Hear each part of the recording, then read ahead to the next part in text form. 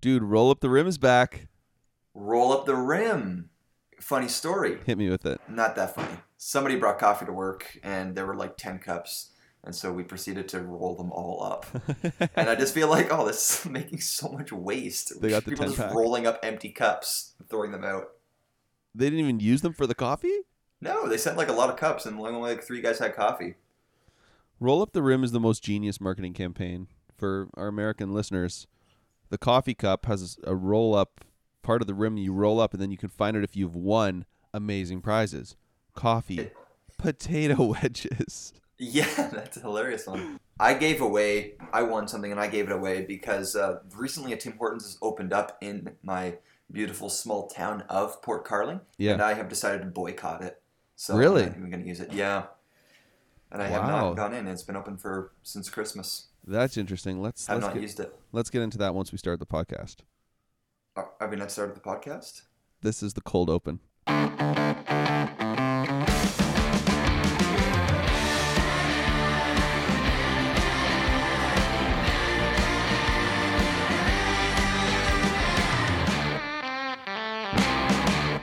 Thank you for listening to the Open Road Podcast. If you're here with us for, the first time, let us tell you a little bit about it. My name is Jeremy.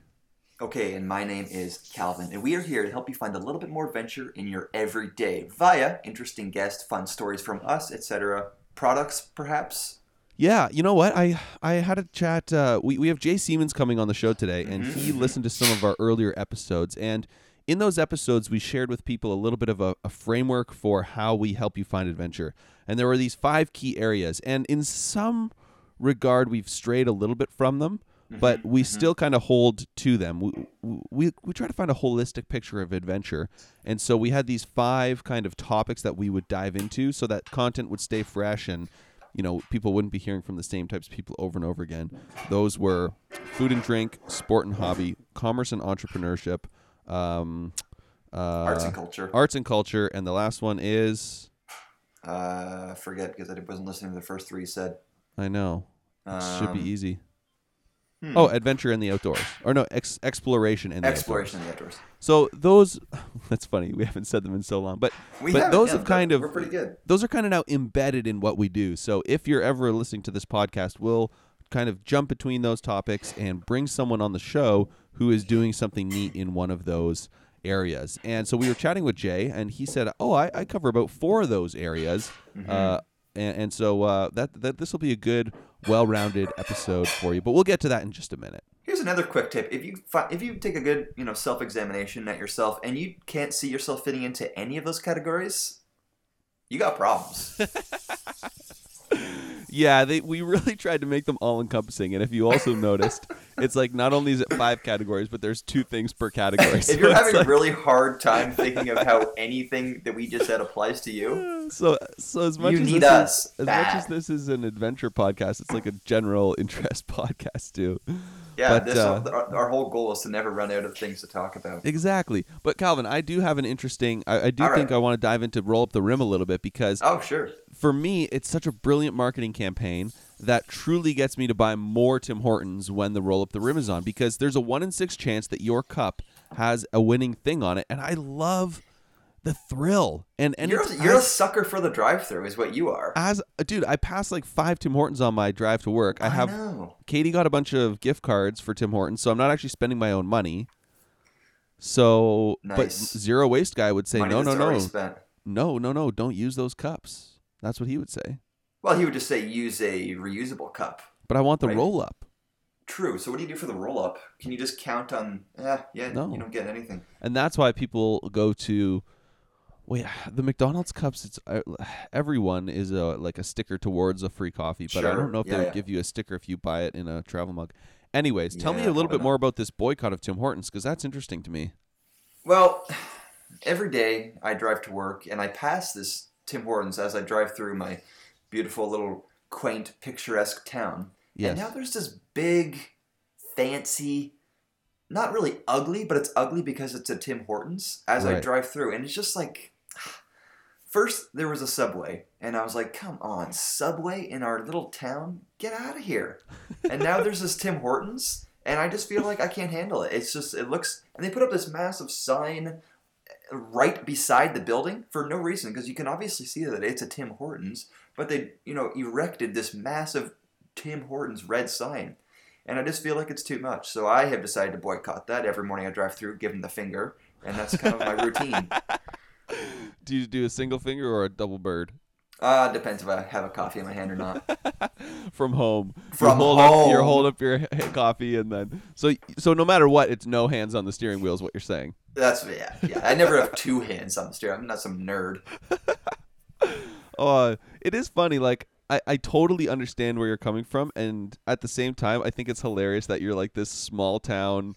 Like you sound like this like grumpy old man who just is. No, but so think about in Canada, like all of the little small towns we have. How many of them don't have a Tim Hortons? Yeah, it's getting very few, and I just feel like once a Tim Hortons gets its little claws into your town, I don't know, like you're just the same as everybody else. Yeah, I definitely felt the same way about Niagara on the Lake. So there was this really nice little cafe. It was called the Sugar Plum Cafe. We would sometimes go there as a family after church. Goes out of business. Who takes up the location? Yeah. Tim Hortons. There's now a Starbucks on the main street in Niagara on the Lake, like on the quaint main street. It's all being infiltrated, man. The corporate money just can reach anywhere it wants to. It really can. And for the longest time, I think this town had really strict laws, like bylaws and rules against franchise restaurants and things coming in. But then we have the Turtle Jacks, which was kind of a big deal. Right. It's actually done really well. It's really successful. You go there. Why do you go there? I go there simply because it's kind of one of the only options. If you want to eat food in Port Carling, it has like an awesome waterfront patio. And it's like kind of the only like reasonably priced restaurant. That argument breaks down, though, with the Tims, because isn't that totally one of the only places and, you can yeah, get you're coffee? Right. But I feel like there's like, I don't know, how many Turtle Jacks franchises are there compared to Tim Hortons? Well, and I also appreciate your willingness to take a stand, right? Yeah. You know? And to be fair with the Turtle Jacks, I never go there. Like, Kate and I would never go there, but we always have guests up. They will usually go with them to give them the waterfront experience. Yeah, I hear you. You're not and like, hey, let's go to Turtle Jacks on a Friday night. And I won't order anything myself, because of my stances. I'll just chirp everyone. Could I please have water? Sir, are you not in a glass? Wait, what do I put it in? I bring a bottle, I go dunk it in the lake and bring it back to the table. That's rich. Yeah. That's good. So, I mean, that's where I'm at. Yeah, that's fair. I like that. That's good. With the roll up the rim. That's why I give away my roll-ups. Yeah. How do I obtain said roll-ups, you ask? Yeah, that's a good question. Somebody brought them to work. Yeah. So I was rolling. So you did partake in the rolling, and was it not exciting? Yeah, it was pretty exciting. Speaking of rolling and exciting, I was at work the other day, and there's like roofers doing the roof. Yeah. And I go outside, beautiful Friday afternoon, and I am sniffing the fresh, snowy air. And what do I sniff? Wafting down from the roof. Uh-oh. Just clouds of pot smoke. No. Is that the ultimate? Just getting like completely slayed at work. That's I just so thought bad. it was like the funniest thing. It's so bad. I just thought it was like just hilarious. Just like so typical. Like you breathe this in, you're like, wait, is this seriously happening? Like it's just dudes being dudes, like up on the roof. thinking that it's just gonna rise up and no one will know. In reality, it's like coating the entire bottom. It's so funny. Like everyone can smell it. The entire job site just reeks. That is really funny, and just like, I don't know. Yeah, that is hilarious. Because what'd you do, or what do you say? You just don't do anything. Like, what are you gonna do? Like, nothing. You just chuck it yourself. Yeah, I looked up at the guy and he's just big doob hanging out of his beak. Whatever. Living life. Yeah. Paying bills. That is pretty funny. Hey, so you said you had one more thing you wanted to chat about, or should we do that after we get to Jay? We'll do it after. All right. Well, we're going to bring on Jay Siemens. He is a guy that I found via the internet. I found him because he was the videographer, the cinematographer, the director, whatever you want to call it, for some of my favorite online fishing videos. Yeah, you and him share a common hero. Well, that's actually kind of true, yeah. But and then I started following Jay on Instagram, and he's does all kinds of cool traveling. He does all kinds of interesting media stuff, and it turns out we have some really interesting mutual connections. So I don't know if we chat about that in the interview or if we did that before or after. But, Jay Siemens, great guy. We have a really fun conversation up. Thank you guys for tuning in. We hope this interview helps you find a little more adventure in your everyday. All right, we are here with Jay Siemens. Thanks for joining us today, man. Thanks for having me. And we got a bunch of stuff to talk about. We're going to talk a little bit about fishing, talk a little bit about media, talk a little bit about just some of the other trips that you've been on and whatnot. But the thing that I'm always interested in with someone like you is like, what got you started, and like kind of give us like a snapshot of the journey to get you to where you are today. We found you online through some of the stuff that you've been up to via the internet, not fishing. Yeah, no, not fishing online. Online, like the www. Ever heard of the World Wide Web? Yeah, me, Jer? Yeah, I'm on the web, bro. Okay, and now over to Jay. Yes, I've heard of the internet. No, well, I guess everything started with fishing. Doesn't it always? Yeah, it just starts with a fishing trip, right? When I was young, I was obsessed with fishing, and the whole media part hadn't really entered my life yet. It was just through high school, got more into it, and then eventually I'm like, I could maybe find a job that's fishing related. And then I started working at fishing lodges. So I worked as a fishing guide. So basically, I worked at a number of different lodges, but essentially you have guests, mainly Americans, coming up, and you take them fishing, you cook them shore lunch, and that's what I did for pretty much the last 7 years of my life, starting when I was 15. Wow. And awesome summer job. Yeah, so it's for a guy who likes fishing, just to be on a boat every day is phenomenal. And even though you're not fishing yourself, you're watching people fish and teaching them how to fish. It's tough to beat being on a boat every day, and you're still surrounded. You're still in that atmosphere. And you're like often at a fly-in lodge in the middle of nowhere, so you're stuck there. You're not spending your money, and you're just essentially at the cabin all summer, which is kind of the dream, right? Yeah, that's a great gig.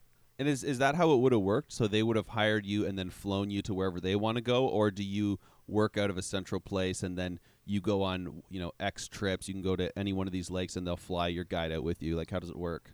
It depends on the lodge. So the first lodge I went to, you could either fly to or you could boat there. The second lodge I went to was fly-in only, and the last lodge that I worked at, which was a fly-in lodge, that was one of the higher end lodges in Canada, I guess, and essentially I fly up there and I'm there for, maybe I'd come home for a couple days in the middle of summer, but I was there for, I guess, June, July, August. Really? And you're pretty much working every day.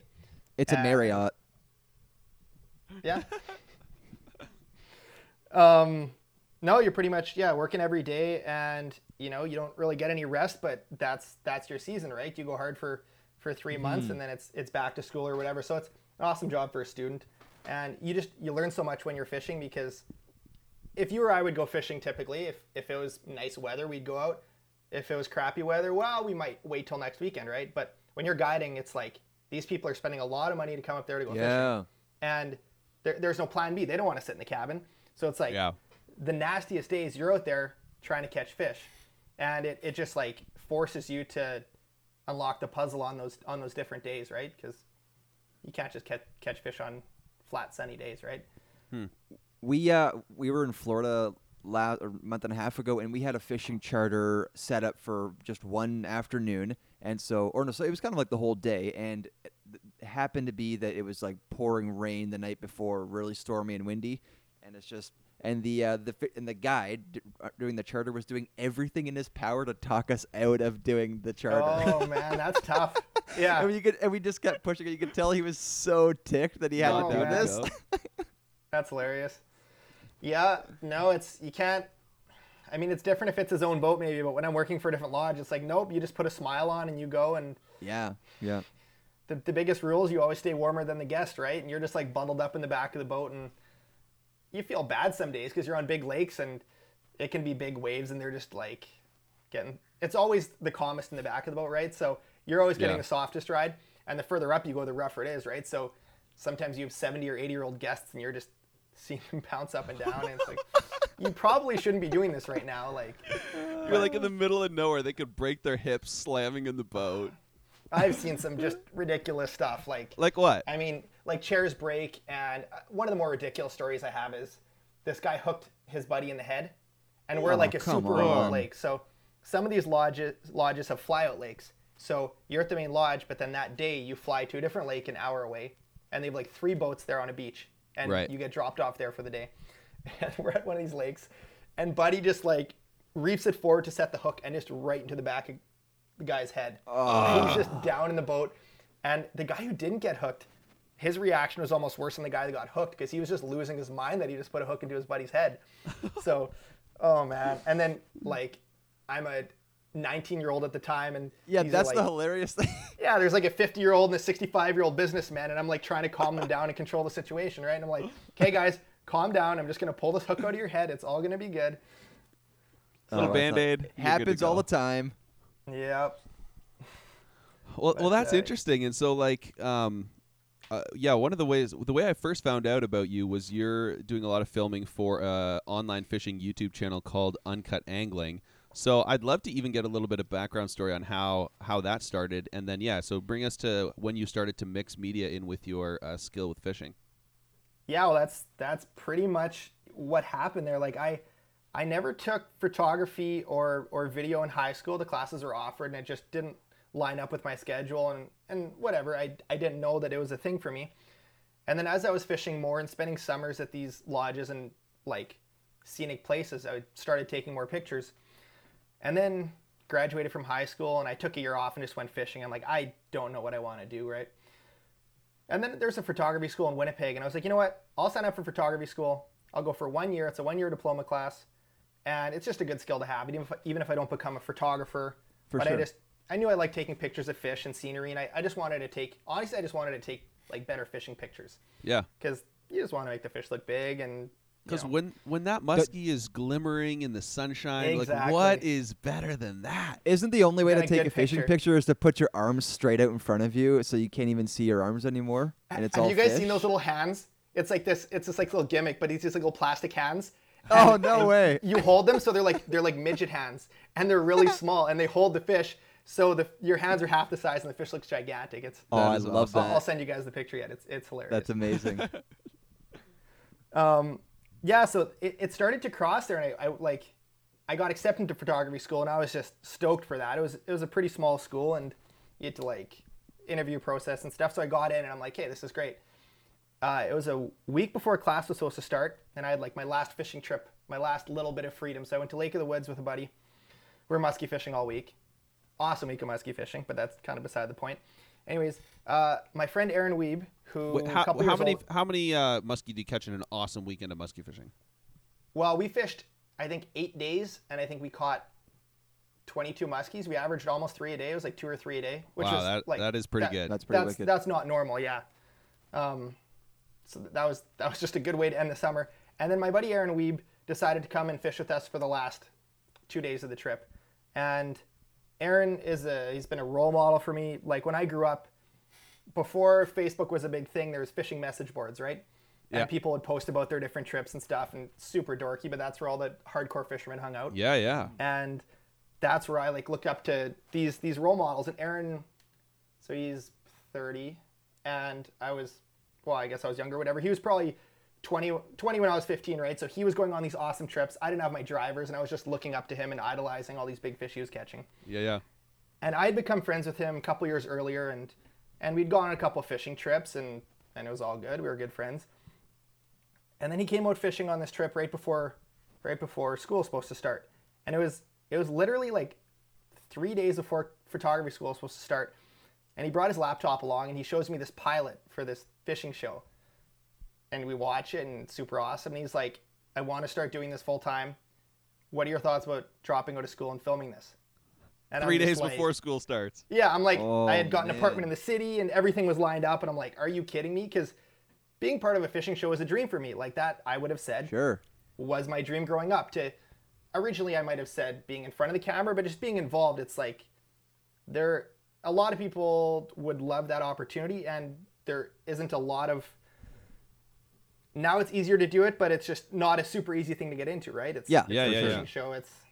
It's not an easy gig. So when he said this, I was like, oh man, this is once in a lifetime. This is the guy I looked up to for so many years, and he's asking me if I want to come and be the.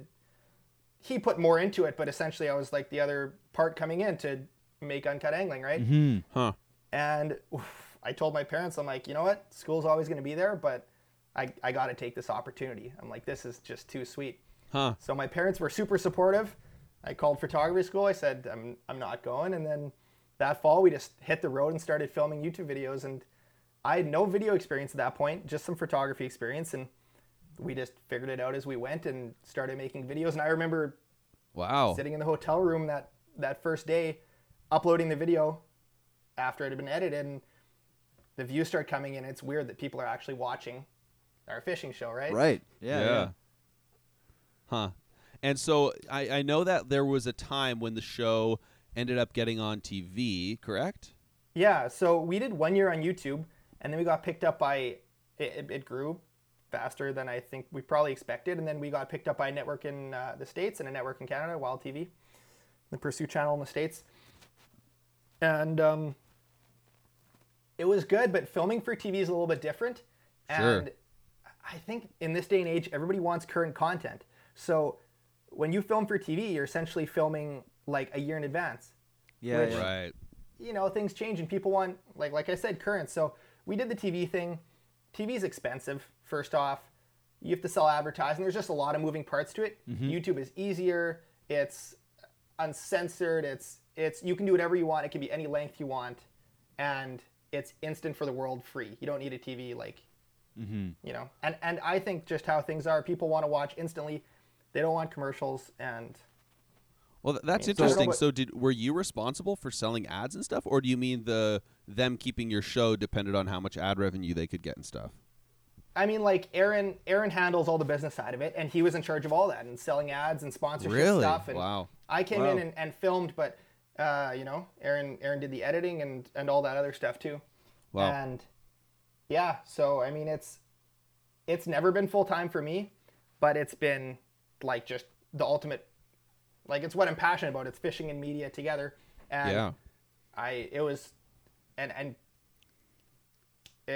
just amazing how, I think it was the right timing just with how you're able to produce your own show these days, right? Like, look at you guys doing a podcast.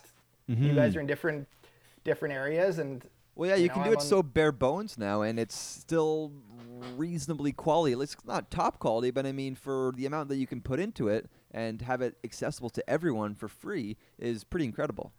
Yeah, no, it's... Well, and even in some ways, I would say it's even higher quality because you throw together a really produced show, and you know it looks great, it flows well, but you know some of the videos that you guys are putting out now are just so much more natural, and it's way more relational, and it obviously looks gorgeous now with everything being in HD to the max, 4K, blah blah blah. Everything looks so good that I imagine it's a nicer way to go. I can't imagine the days of doing that stuff in film. Like, even my photography, having to deal with film would be ridiculous. Digital's incredible, and we're able to click a button, it's online, and yeah, it's a changing time. But on the other side of it, there's also more fishing shows than ever, and everyone's starting YouTube channels. So it's a very interesting time we're in, right? Anyone can do quickly it. So. Becoming saturated. Yep. When I think of, I mean, fishing in a boat with a few buddies is great, and I kind of imagine like it is kind of always feels a little bit cramped, crowded. How in the world do you work like good camera work into that whole mix? Good question. Oh, it just seems like it'd be chaotic, and like it just seems like the worst possible filming environment. And you guys have drones and stuff, so you're like got bodies, rods, more bodies. Yeah, like and think of all drones. the gear that you have for fishing alone, plus all the camera gear. I remember one time I was filming, and all of a sudden, you know those life jackets with the CO2 cartridges, and all of a sudden I stepped on a life jacket and I'm filming, looking to the side, and all of a sudden I just feel it inflating under my foot, and I hear this hissing noise, and I somehow like popped it. I haven't fallen out of the boat, but I dropped a camera in the water. Oh, and that's too bad. You know, you're dealing with water, right? You're like hovering over water all the time. Things are going to happen, and you know, it's nice to have a bigger boat in situations like that. And I've, you know, you're not always looking where your feet are going, right? So you're hoping not to get hooks in your feet. And Are you guys always just in the one boat then, or would you have a separate little boat just separately for in the same film? boat. And Okay. you know, it depends on the situation. Right now, just with how things are going, for a lot of projects, Aaron's filming on his own. Okay. Just the whole time Uncut Angling was going, I was also, you know, filling the time with my own personal business. So when Uncut started, I started my own media business on the side and started dabbling into weddings and doing some commercial stuff and just because Uncut Angling wasn't full time for me. So I was guiding and then doing Uncut Angling as much as I could. And then now, I guess it's been 2 years now that I finally said, okay, I have enough media work. I'm going to go full time into media. So doing as much uncut as I can, and then filling everything else with my J. Siemens Media, other stuff on the side, and they've just it's been growing, and I think it's a good time to be in media. It seems like there's a lot of work available, and people are realizing the value of content marketing, and yeah. Mm-hmm. And did you ever go back to school? I never went back to school. Never went back. It's always there. I get asked that question quite a bit. Like, you know, where'd you study, or you know, where'd you learn? I'm honestly YouTube. Like any question you have, it's just YouTube. Like, and the thing is, you learn exactly what you want. Yes. Like the photography school, there would have been a full course on film photography and developing film, and I think that's cool. But I have no urge to ever shoot film in my life, and I know some people would like cringe at that because they want to keep film alive, and I think that's cool, but that's not my thing. Yeah, it's not what you're doing. Yeah. So, yeah, just YouTube, and there's a couple, like, sites that I just scour all the time for the latest news, and Oh, that's awesome. Do you have, like, a favorite thing that you like to shoot? You talking weddings and some commercial stuff. What's your irresistible favorite gig? I mean, hunting and fishing, I think it's my favorite, and I would say it's my specialty because I understand it, and I think it's dangerous if you don't understand something and you're filming or editing it. Oh, there's guns. Yeah, it's bound to be guns dangerous too, right? Of course it's fun. Yeah, so it's I do like doing everything though. I would say hunting and fishing is my specialty and my favorite, but I like everything. Like people are like, oh, when are you gonna stop doing weddings? I'm like, I don't think I'm ever gonna stop doing weddings. Like there's something completely different about that. Because it's the biggest day of somebody's life, and you get to capture it, and there's no redos. Yeah. And it's a challenge. There's so much pressure on you. If you screw that up, like... That's true, yeah. Similar with hunting, but if I miss a kill shot, you know, next year they'll kill another moose. Or, you know, it's not ideal. Obviously, that would be a bad situation. But if you screw up with some wedding stuff or something goes wrong, you can't really redo it. Except hey, for that can you story just I do told that? You guys. Can you do that kiss again? Let's just pause the ceremony for a sec, guys. I need to get right in there. Yeah, just redo your kiss and walk down the aisle one more time. Can you turn around? I just missed that. Oh, my card corrupted. We lost all that. Start it over. And make sure the emotion is exactly the same, please. Thank you. Yeah, exactly. Jay, I have just a very straight up practical question for you about fishing. So I was talking to a friend of mine today, and he's been doing a ton of ice fishing, and we're probably going to go out this weekend. Nice. And so so you're in Manitoba, so I'm not sure what your rules are. Calvin lives in Muskoka. I live in Ontario. So our rules are that we can have 2 lines in and keep 2 possession for fish each. So he has been doing this thing where he gets his ice auger and he drills 5 holes in a row, but they're all like attached halfway down in the ice, and then fills that up with water, and then puts all of his fish in there, so he can have a maximum of 4 fish, and then pull out the small one and replace it with the whatever one. That's a little bit questionable. Yes. Okay. Yeah. What is the deal with that? Like, so like that term, that's called. Is that a gray area? That's called culling, and probably by the letter of the law, I don't think that's... It is nice because for proper harvest, you don't want to be keeping the bigger fish. You want to be keeping the smaller ones. So some people who aren't as educated, have been in the sport as much, they think, oh, you should keep the big fish. But really, you want to keep the smaller ones. Yep. There's a lot of variables with slots that come in. like, is the fish going to be fine if you do something like that? Yeah, it's cold, and if you're not catching the fish from deep water, you could do that. People do it in boats all the time. That's what people do in bass tournaments. Yeah, you always have your 5 biggest bass, right? And you're culling out the smallest one. You'd really have to check your regulations and hope the fish are doing good. If you're throwing fish back that aren't swimming away properly, well, you should be keeping that fish. Like, because for all you know, if you're fishing in 40 feet of water and catching crappies and their guts are coming out of their mouth when you bring them up, even if they kick away, they're floating up under the ice. I've seen pictures of underwater cameras under the ice, and there's like 80 crappies all stuck to the top of the ice because they kick down and then they come up and they just float up and stick, right? So why is that? Because you're just like ripping them up too fast in 40 feet of water?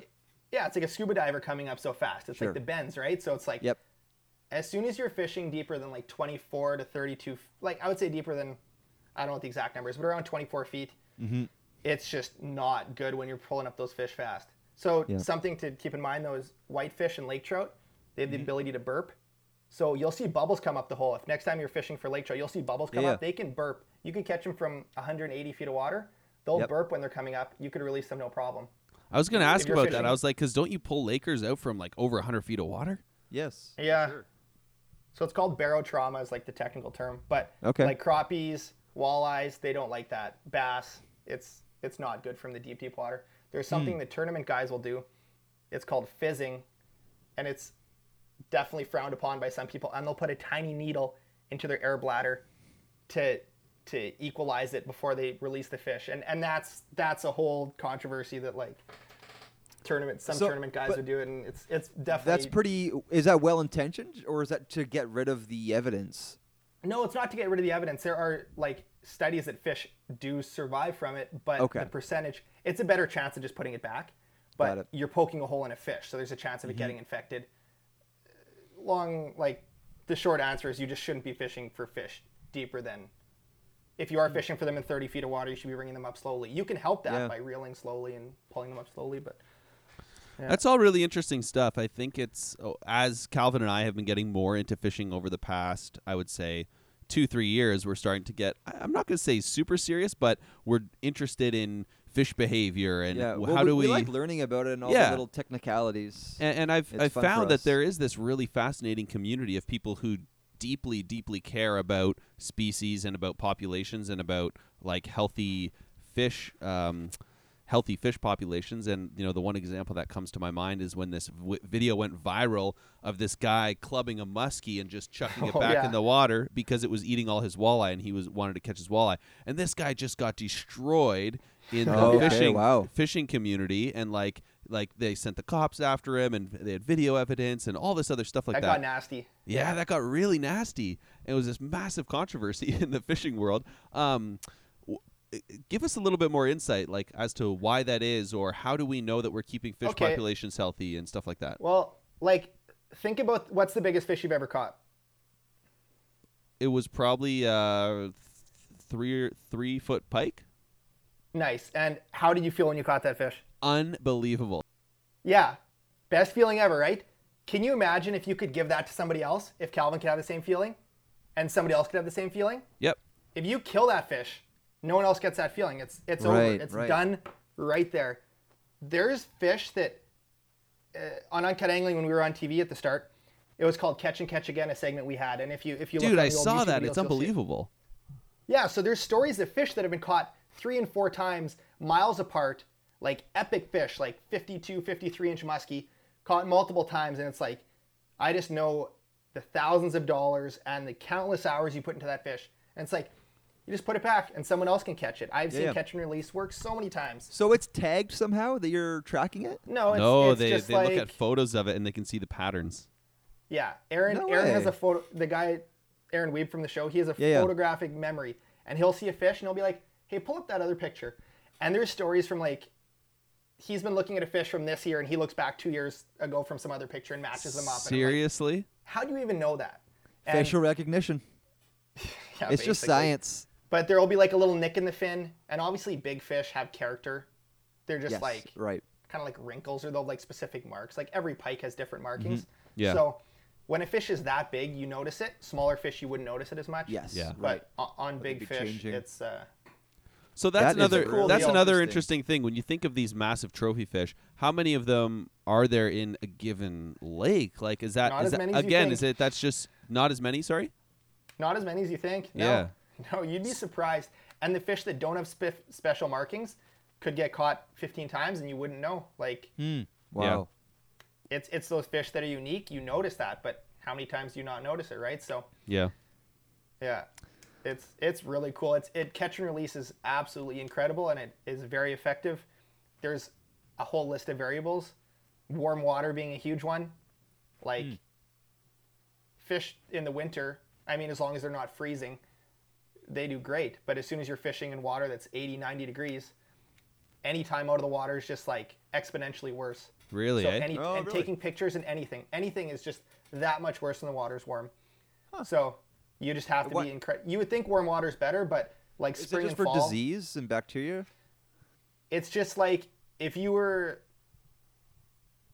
running a marathon in the middle of summer or running a marathon on a crisp spring day, it's like which one would you feel grosser after? Well, probably the summertime one. You'd feel like you're Yep. dehydrated, and so I mean, you Interesting. got to think. People use the comparison like essentially a fish is fighting for its life, running a marathon, and then if you ran a marathon and stuck your head into the water for 30 seconds after running as hard as you can, Yes. and then it's like, okay, I'm going to take your picture with your head under the water. It's like that would be the worst time to take your picture. So Right. we're always super careful, like even just having a big landing net and keeping it over the side. We'll catch the fish, keep the fish in the water or in the live well. We build live wells on the ice like you were saying. Yeah. Yep. Keep the fish in there. Okay, got the camera ready.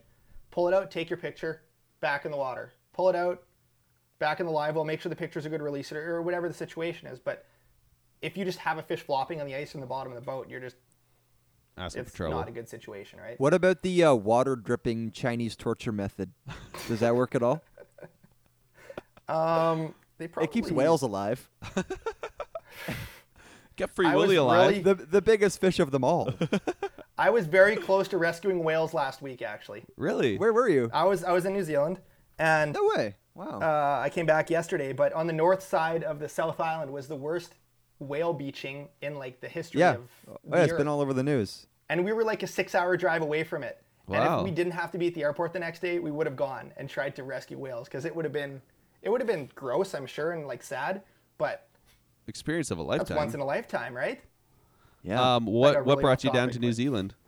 That was just a fun trip. That was just fishing and photography, working for my just always working on the portfolio, and yeah. you got to Fred- do those fun trips once in a while. Freshwater or on the ocean? Freshwater. Nice. There's the biggest brown trout in the world are in New Zealand. Really? Yeah. And you go fly So fishing for those ones? Fly or? fishing then? We did no fly fishing, actually, just spin fishing. There are some like gorgeous rivers, but the biggest trout there are in some of the lakes and the canal systems in the middle, Huh. and it's just easier to fish with. Who were you down there conventional with? gear. Just a buddy from my hometown, and yeah. Nice. Oh, that's awesome.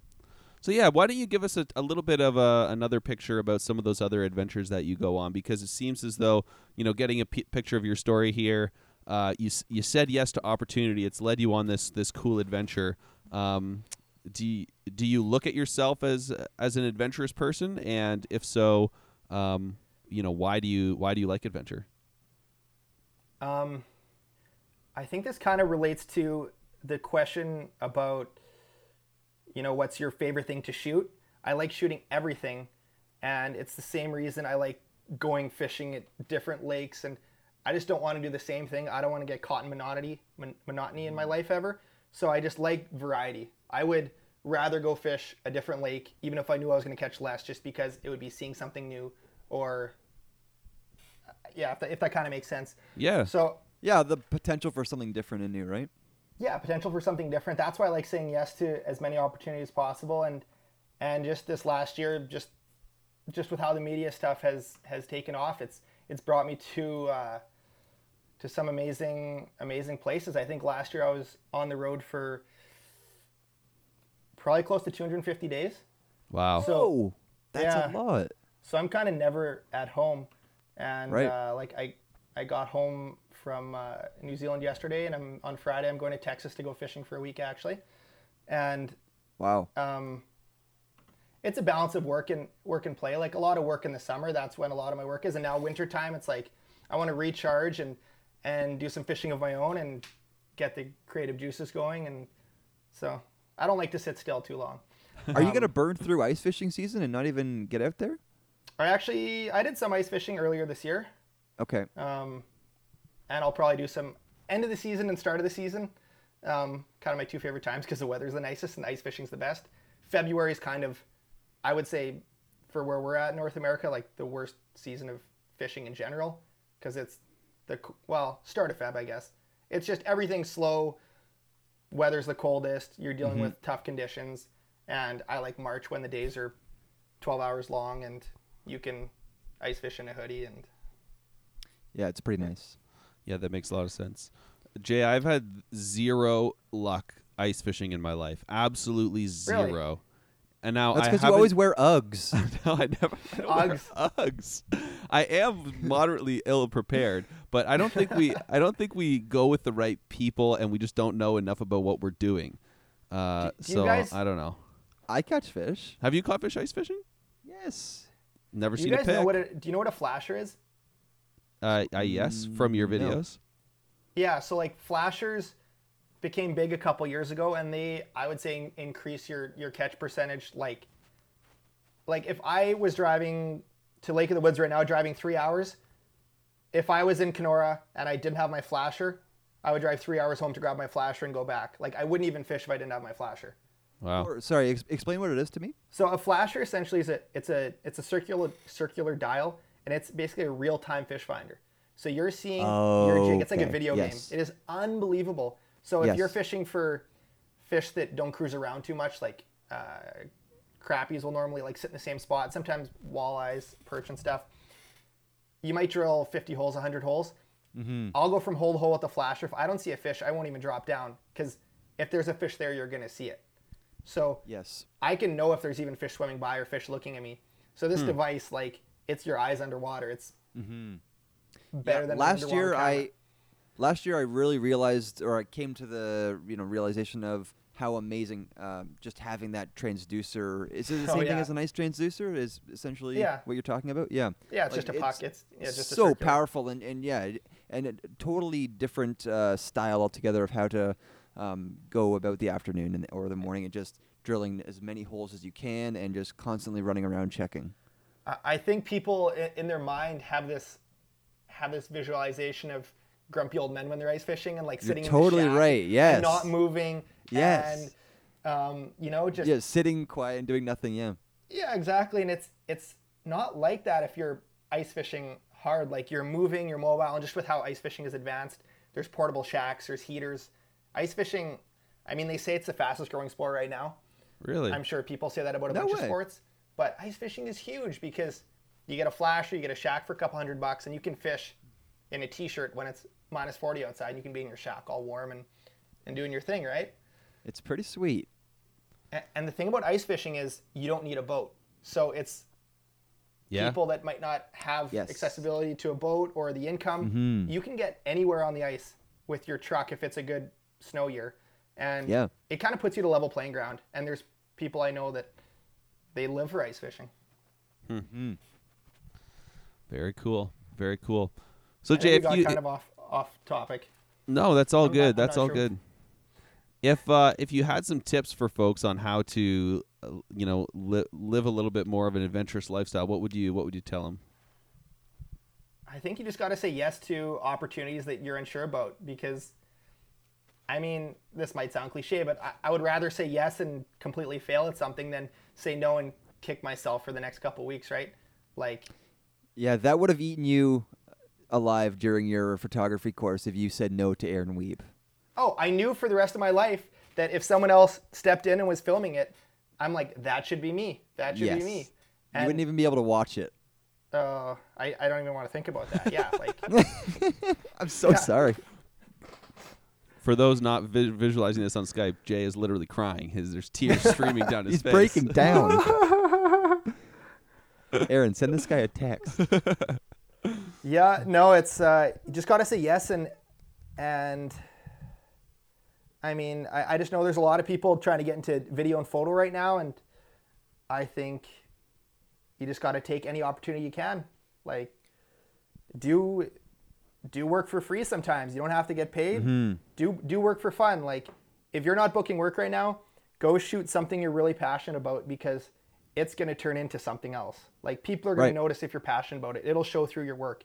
If you're shooting something you're not passionate about, people see that and they won't be interested in hiring you. So, can you give us a couple just great little tips on how to take the ultimate fish picture? Like, is it appropriate to be smacking the gut? What can or can we not do?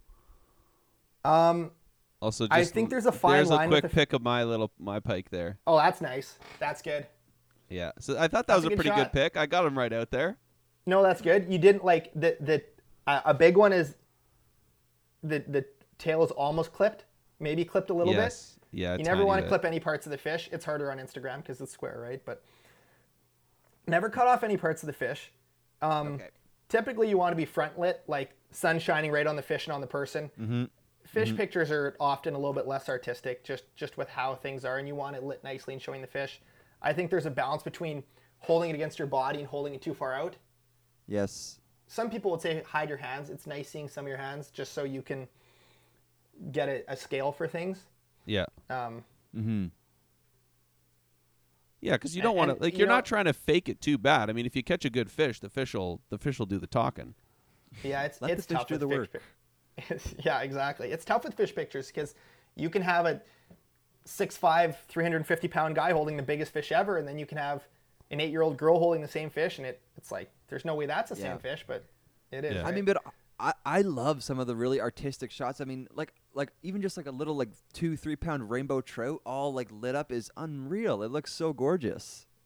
Yeah, sometimes and you can get artistic with it. Sometimes it's nice to just be focused on the fish, right? You don't always have to have your face a part of it, and you know, people always call out on social media, it's photoshopped, you're holding it out too far. It's like, well, I think the focus should be on the fish. I mean, anyone who knows fish is going to have a good vibe just looking at the fish and looking how the fins look, how big it is. You can kind of tell. Fish have characteristics when they get bigger, and you know. And if none of those work, just get the little hands toy. Little hands. Exactly. There you go. What's the key to getting a hook out really quickly and really easily with these big fish that are flopping around like crazy? Well, I mean, something that Manitoba does that's pretty cool is it's barbless. So across the province, you have to fish barbless. And, you know, you can complain about it that you'll lose fish. I fished barbed in other places, and I've fished barbless forever in Manitoba. And, man, you lose fish that you should never get off that are barbed, and you lose fish that, like, you lose fish both ways, and you stick fish both ways, and fishing barbless gets you to keep your line tight. But beyond that, just a good pair of pliers when you're dealing with any hook, right? And just noting the angle it goes in. You can't just go in there and just start pulling aimlessly. Like, you have to know the angle it came in so you can reverse the angle. Another trick for fish that are hooked really deeply is going in through the back of the gills. I don't know if you guys have seen that before. When a fish is hooked really deep, you can go through the gills and get back in there if it's hooked close to the gullet. Because if you try to go through the mouth, you won't reach it. You'll destroy it. Well, that's very helpful, because that's the thing. When I'm trying to release a fish and do it all really quickly, I'm like, man, I feel so bad. I'm like really having a hard time getting this hook out. So that's interesting. So I guess just a tiny descriptor, in Ontario, you can have barbed hooks, which has a little backwards facing hook on the hook that keeps the hook in the fish's mouth. In Manitoba, it's just can slide in and slide out, no problem. Yeah. So interesting. Exactly. But it's a good challenge too. Yeah, I'm sure. Yeah, Better fishermen coming from Manitoba for sure. And when you hook yourself, it's so much better. You're so thankful that you're fishing barbless when you put the hook through your hand. Like, that's kind of one thing that I'm freaking out a little bit about is, like, knock on wood, I've never been hooked while fishing, and I'm like, every year I spend fishing is another like it's bound to happen. If you know whatever the odds are, it's just getting worse and worse the longer it doesn't happen. Yeah, no, it's gonna happen eventually, and it's sometimes the little fish. The big fish, you can kind of feel their movements and you kind of have an idea what they're doing. It's the little ones that get like start thrashing and stick to your hand. Like I have a couple scars on my hand, and Aaron and I were pre-fishing for a muskie tournament, and it was like not a giant muskie. It was like maybe a 40-incher. And I just grabbed it beside the boat with my hands, and it thrashed, and it was a big barbed hook. And one hook was through my hand, and one was still in the muskie's mouth. And I was like, okay, yeah, it was scary. And then just nasty bolt cutters. So for muskie fishing, those hooks are so big, we just bring bolt cutters, and it's just really? We'll just cut the hooks because it's not worth. They're 40-cent hooks, and you're catching one muskie a day or 0 muskies a day, right? So you just cut the hooks and you don't rip any flesh. And bolt cutters is good to have no matter what because things happen fast, and you wouldn't believe how tight your skin is on your body. Like it's like, oh, my skin's pretty loose. Man, I had a hook through my lip. I had hooks in my hands, and your skin is really, really tight on your body. Like, it's tough to get a hook out. Interesting. Right. Yeah. Well, the vegans are probably happy every time a fisherman gets hooked. So you get what you deserve. Yeah, that's true, Jer. Well, anyways. I feel like we could just sit here and talk fishing for like the next 2 hours, but that probably wouldn't be very good content for our listeners. I said we could talk about fishing, we could talk about photography. I know. Whatever direction you lead it, that's what I'll talk about. There's endless, I know. So we'll put our some listeners maybe out of their misery with the fishing talk, but I thought this is a great conversation, and we love getting some of your backstory, and Uncut Angling is my favorite by far, fishing YouTube show. So people should definitely check that out. They can find you online at on Instagram, J Siemens Media. We'll tag you a bunch this week. We're gonna get you to send us some photos. We'll throw them up on our feed. Cool. What else do you want people to know? What else do I want people to know? You're unavailable next week. I'm gonna be fishing in Texas in shorts and flip flops. I'm quite excited about that. The goal is a 10-pound largemouth bass. No. 10 pounds, like a pretty big benchmark. I did a trip to Texas a couple years ago, and our biggest was 9.5. So Are you kidding me? That's amazing. I'm going back for vengeance and trying to crack 10. So that is savage. That's amazing, dude. I catch a 3-pound bass, I freak out. 3's good. I mean, but Texas is just everything's bigger in Texas, right? 3's good. Bass. 10 is great. I spent half the day digging the boat out of the snow today. It was absolutely outrageous. There's so much snow. We had to get a front end loader in there clearing. It was a situation. Oh, so you're driving down with all your gear? Yeah, it'll be like a 25-hour drive or something. That's like wicked. That. Yeah. Oh, that's Man, awesome. you are all about the adventure. I love it. I can't sit Fantastic. still. That's my biggest problem. Might be all the coffee. I think so. You were, just so everybody knows, Jay was chugging 6 cups of coffee periodically between breaths of this podcast. Yeah, and we're recording this podcast at like 10 his time, 11 our time, so he's about to get fired up for a night of editing. He is buzzing I'm right now. gonna go hard this night. Yeah, got a lot of videos to finish. So, all right, well, dude, thanks so much for... Sorry? Open invite for you guys. Whenever you want to come to Manitoba and come fishing, hit me up. Oh, dude, that would be amazing. And Manitoba's got big everything. We have the channel catfish capital of the world. If you want to catch a big catfish. Some people like you catfish, but you can go and catch. I want to catch a sturgeon. 20, 30. You can catch sturgeon. You can catch big pike. You can catch. The burbot video got me hooked. Ooh, yeah, burbots. No I never even saw burbot. those before your videos. The ice fishing one or the open water one? The open water one. Nice. Yeah, they Night are. fishing. Yeah, they're. And they're kinda Jay, wild. there's also an open invite for any time you're in Ontario to come and again teach us how to fish. You come and we'll put you to work. That would be great. I've got a fishing story from your backyard, actually. Yeah, let's hear it. I was fishing Niagara on the lake, and on the my river. parents dropped me off. No, it was the lake, and then there was some sort of pond, and I think when the wind was blowing in, this pond would fill with water. So like on odd instances, this pond could fill up. Yeah. And I'm not sure. It was like a decent sized slough lagoon sort of deal. And I saw carp surfacing everywhere. So I'm like, I'm going to carp fish this pond. So my parents dropped me off, and I was probably like 14. My dad left me with his phone, and I'm fishing by myself for the day.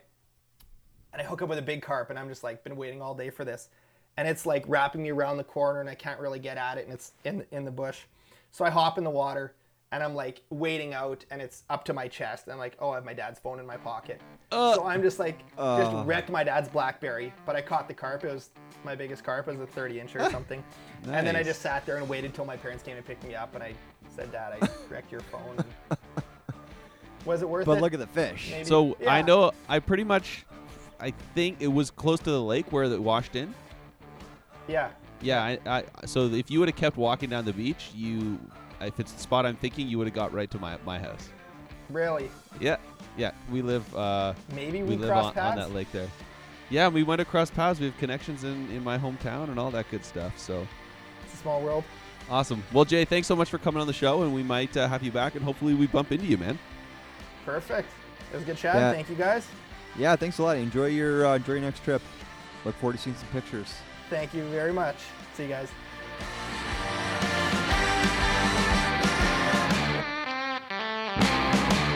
All right, Jay Siemens. Good talk. It's just so fun talking with a guy that's just that into fishing. It's I love it. I also love it when you can walk out of a conversation, and we chatted with him a little before the interview and after, and you just feel like you have a new friend. That's what I love I most really about felt this like we podcast. connect, like we could totally hang with him. The other thing okay, just talking with guys that are really into fishing, they love talking about fishing, but you'll only get so far with them because as soon as you're like locally, as soon as you start asking like, got any hot spots, they shut down. Yeah.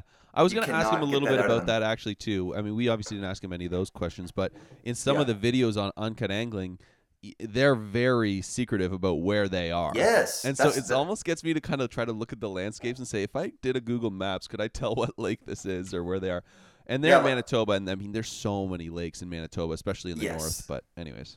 Yeah, but even like guys that I know well that are really into fishing, it's you don't get any information about where they're going. Yeah. And even sometimes what kind of lures or bait they're using. It's all very secretive. Yeah. Funny story too, and I know of this one guy, and he is like the most ultimate in secretive, and he will go out ice fishing in his hut, and then he will get his limit of fish, so 2 fish. He will stuff them down his pants and walk back to his truck so that no one sees that he caught anything. So it looks like he's returning empty-handed. Are you serious? I'm totally serious, yeah. That's How not true. hilarious is that? It's totally true. Does he have a little pouch in there, or does he just put it right against his pants? I think he just maybe puts them in bags and then sticks them in his snow pants. That's what I would amazing. do. That is It's so pretty amazing. hilarious. Oh, it's so good. I thought you were going to say he has a camo tent. It's just white. No, camo green on the ice. No one sees it. Snowmobiles like ramming into it. All right, Jared, I do have something else that I want to talk to you about. All right, hit me. And you know where I live, and sometimes I get a bit down about just the area, and I don't know, just how do I explain this? Sometimes this is a bit of a hick town, I'll say. Yeah. Yeah, you agree. So, and then I've shared with you before about some just amazing news headlines that come out of this local town of mine. Yes. And I wanted to just share one on the podcast that my wife actually came across, and she thought I would totally appreciate. And does this get you down, or is this like just This gets me down, but it also just gets me so fired up. In one sense, Headline. it gets me down, and in a much more real sense, it gets me very fired up. Sorry. All right, let me read this. Headline: Unwanted braiding leads to death threats in Huntsville. Unwanted braiding. Yeah, braiding, as in braiding of hair. Let me just read you a little snippet here. Hughes Noedge, 22, of North Bay, pleaded guilty to threatening death and possession of marijuana, less than 30 grams, for an incident at a Huntsville campground. Noedge was staying up on the location of Hutchins Beach Road with a group of co-workers from the roofing company he employed after traveling the area for a contract. These guys are hanging Crown out. attorney... Yeah, so they're hanging out, they're camping. Crown attorney Ted Carlson said on February 8th court date in Huntsville that the incident occurred while the group was relaxing after a job.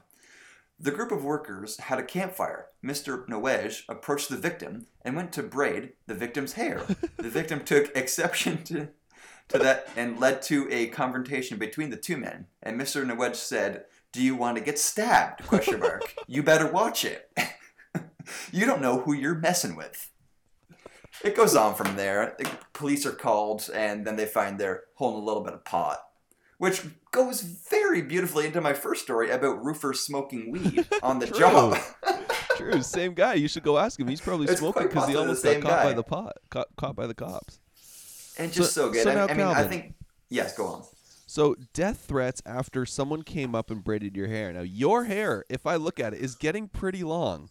It's completely braidable, and I think those are the things you have to deal with when you have long hair. People might just be attracted to it and want to come toss a few braids in. And guys braiding hair, they're practicing because that's how they bond with their daughters.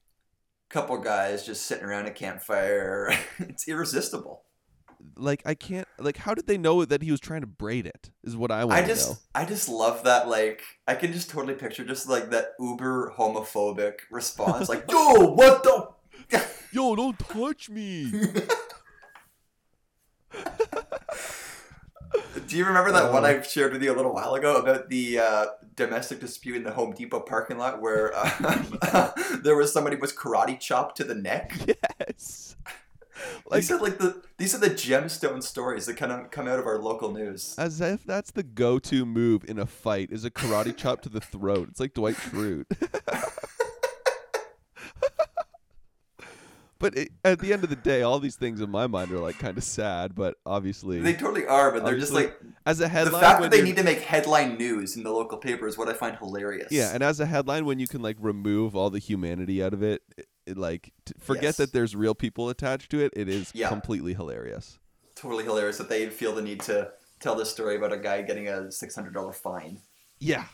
Like, and how can that make the news? The way that I kind of read it too, it was really interesting because I was like, in the article, it said, and you shared it with me the other day. It said, Ted Carlton, Crown Attorney, says this, and my wife is hoping to be a Crown Attorney, right? And so I'm like, oh my gosh, is this the kind of crap that she's gonna have to deal with? That's exactly what I was thinking about. Braids it too, hair, like gets ticked, calls cops, finds weed. Like, it's such a hilarious scenario that but like so the Crown Attorney's annoying that it clogs the court system. Like, no doubt this Crown Attorney takes himself very seriously and has done tons of schooling and, inspired, and then this is the kind of thing he's dealing with. I would say probably not. Like, if you're a Crown Attorney in Huntsville or in the North, you probably know that's the kind of stuff you deal with. And I think he probably just likes living in Muskoka in his little cottage style house gig. and likes that gig. But anyways, that is a really funny story. Yeah. Hopefully some more to come for the future. I'll share them as I come across them. Yeah, that's great. Oh, that's a good episode, I think. Let's maybe wrap this thing up. Yeah, I think let's wrap this up. I think we have we're going to be sharing some stuff about Jay and his work and his adventures, and he's all over the map, so it's pretty cool to track him and see what he's up to. I really hope he gets that 10-pounder. I'm really rooting for him. Oh, man. Did you see the photo of the 9-pounder he posted? I did. Oh, my gosh. It looks like the thing's disgusting. Like, how big of a bass is that? Complete hog. Yeah, and it does look kind of nasty. I'm like, that's not natural.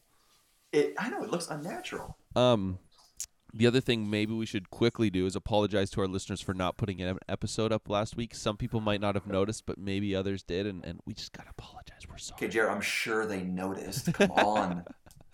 And that's the other thing, too. If you think of those 5 areas that we chatted about at the beginning of the show and you're saying, oh, this is the most interesting to me, or I know someone who would be really good for this, shoot us an email. Let us know. We want to help you be involved in the show. Calvin and I are more than happy to keep booking guests and making the show interesting, but you guys are our listeners, and so if you have things that you want to hear about, things you want us to chat about, whether it's personal or exploring other thoughts and ideas, please let us know. We're very open to your input on the show, so get in touch if you're interested, or if you've been a listener for a long time. This show is for you. Perhaps we'll get the editor of the Huntsville Star. That might be a good one. That'd be good. All right, everybody, thank you so much for listening, and we hope that this episode helped you find a little bit more adventure in your everyday.